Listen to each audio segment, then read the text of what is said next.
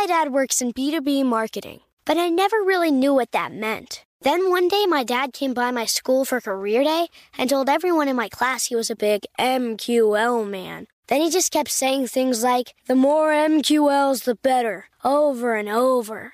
My friends still laugh at me to this day. I think it means marketing qualified lead. One thing's for sure. I'll be known as the MQL man's kid for the rest of my days. Why couldn't you just be a fireman or a lawyer? Why? You ruined my life, Dad. Not everyone gets B2B, but LinkedIn has the people who do. And with ads on LinkedIn, you'll be able to reach people based on job title, industry, likelihood to buy, and more. Start converting your B2B audience into high-quality leads today. We'll even give you a $100 credit on your next ad campaign. Go to linkedin.com/customer to claim your credit. That's linkedin.com/customer. Terms and conditions apply. LinkedIn, the place to be, to be. Whether this is her first Mother's Day or her 40th, she deserves more. Shop tons of stunning on-trend jewelry for every budget at Diamonds Direct. Diamond fashion jewelry, beautiful birthstones, everyday pearls starting at just $200. Commemorate the real loves of her life with a gorgeous pendant featuring the birthstone of the one who made her mom. This Mother's Day, Diamonds Direct is everything you need to say thank you. Diamonds Direct, your love, our passion. Online at diamondsdirect.com. It's brand new, Season 2.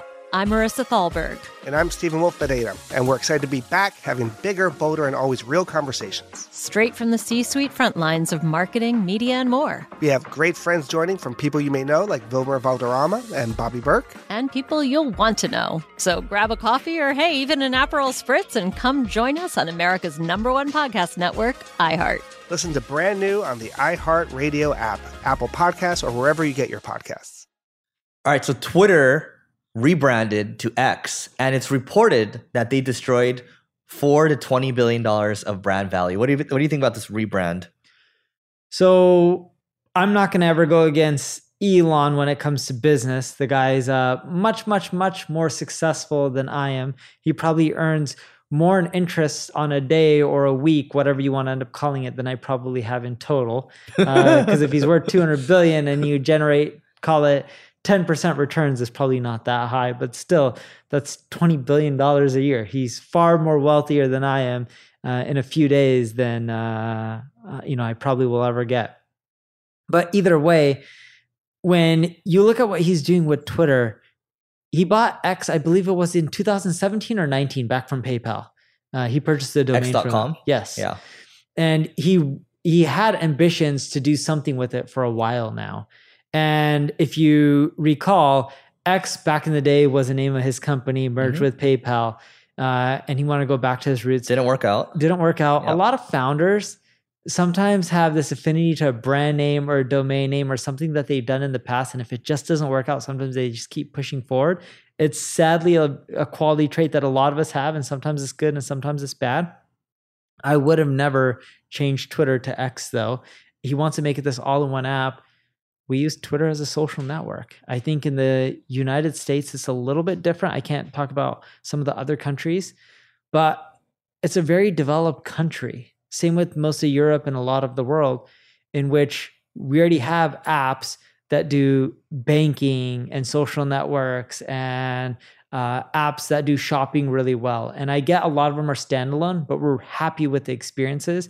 At least in the United States, I don't think most people are looking for one app that does everything like they had in China. So, I mean, there's a couple of things here. This point was actually made. So I was talking to Brian Dean this morning, mutual friend, and this will be the #1 biggest redirect project ever, if you think about it from an SEO standpoint. And I don't know how that's going to go. You know what I mean? Because when you redirect a new site, like, it takes a while for everything to pick up. But this is like billions of links and pages and things like that. Yep. How do you make that work, right? Without messing up. Yeah. And I think the chances are when you do the project, I'm not saying they can't get it right overall in the long run. I bet you when they release it, if I had to bet $1 million, and I'm a betting man, I will take $1 million for anyone who wants to bet me on this. They'll mess up at least one of the links if they do the redirects from Twitter to X. at least one of them will be done wrong when it comes to 301 redirects and SEO. I don't know if we've seen any of these rebrands actually work out, right? Unless you're like, Time Warner going to Spectrum, or maybe it's the other way around, where like you had negative brand equity and you just had to rebrand to something else to. But that worked for the cable companies, because the cable companies here had just such brand equity that people hated them. Yeah. But Twitter didn't have that much negative brand equity like the cable TV providers. So you look at Facebook going to Meta. I still don't think that's like, but Meta's technically the parent company. It's like Alphabet. Yeah. You still can go to facebook.com. It's not like they're forcing you to Meta. So this one I think is a bit risky. But again, like to Neil's point, you don't bet against Elon. I think also the new CEO, Linda Yaccarino, I just don't think she hasn't tweeted for a while. Right. And that's not to say the CEO should just tweet. Tweeted like the other day, but she doesn't tweet often. Right. And so one has to wonder, like, what is she actually doing? Right. I don't know yet. It's too early to say. I know what she's doing. Her background is ads and ad sales. She's generating more ad revenue for Twitter. Well, I guess we'll see the next 12 months. That's her job. Yeah, that's what she's supposed to be doing. It's too early for us to say. But if I were to project, if I were a betting man, and I am a betting man, I don't think she's going to be around in the next like 12 to 18 months. So I don't know about that. If you look at Elon, he's done very well picking executives. He's also really good at firing them quickly too. Yeah, but he's good at picking talent overall. He's built amazing Gwyneth leadership. From SpaceX is amazing. The COO or president. I don't know what she is now, but yeah. Either way, she runs it. She's done an amazing job. We'll see. Like we can come back to this. Maybe it could be a little out, but I don't think she's going to be around for the long term. That's my bet. So we'll see. Time will tell. For all you guys that are listening or watching on YouTube, if you already have a good brand and there's not really a negative perception against it, you don't need to waste your time rebranding. If your brand's pigeonholed into one market and you want to expand into other markets, sure, you can consider it. But if your brand's already pretty broad and there's no negative sentiment towards it, just keep it as is. I think I respect how quickly he executed on this, and we'll talk about this in the upcoming episode. But it was a pretty unnecessary thing to do at this time because there's so many more bigger fish to fry.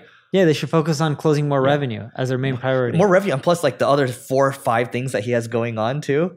The Neuralink, the Starships, the Starlink, the SpaceX, all the stuff, right? Dude, so again, I wouldn't bet against Elon, but I think the issue here is going to be is he's spread too thin. I don't care how talented you are when you're just doing too many things.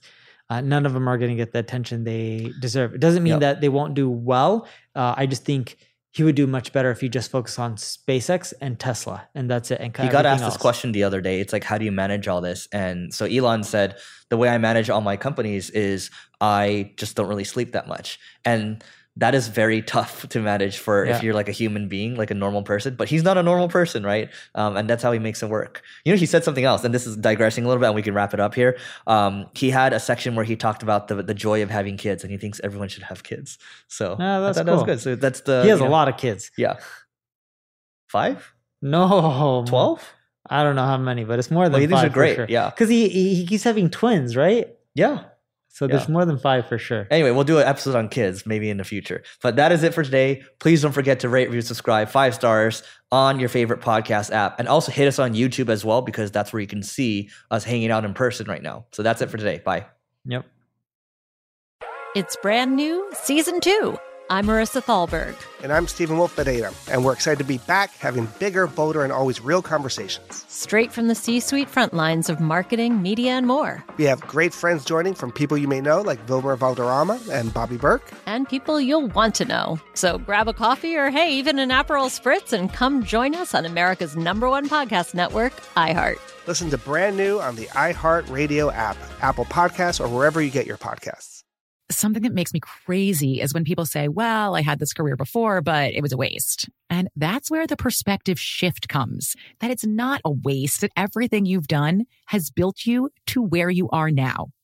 This is She Pivots, the podcast where we explore the inspiring pivots women have made and dig deeper into the personal reasons behind them.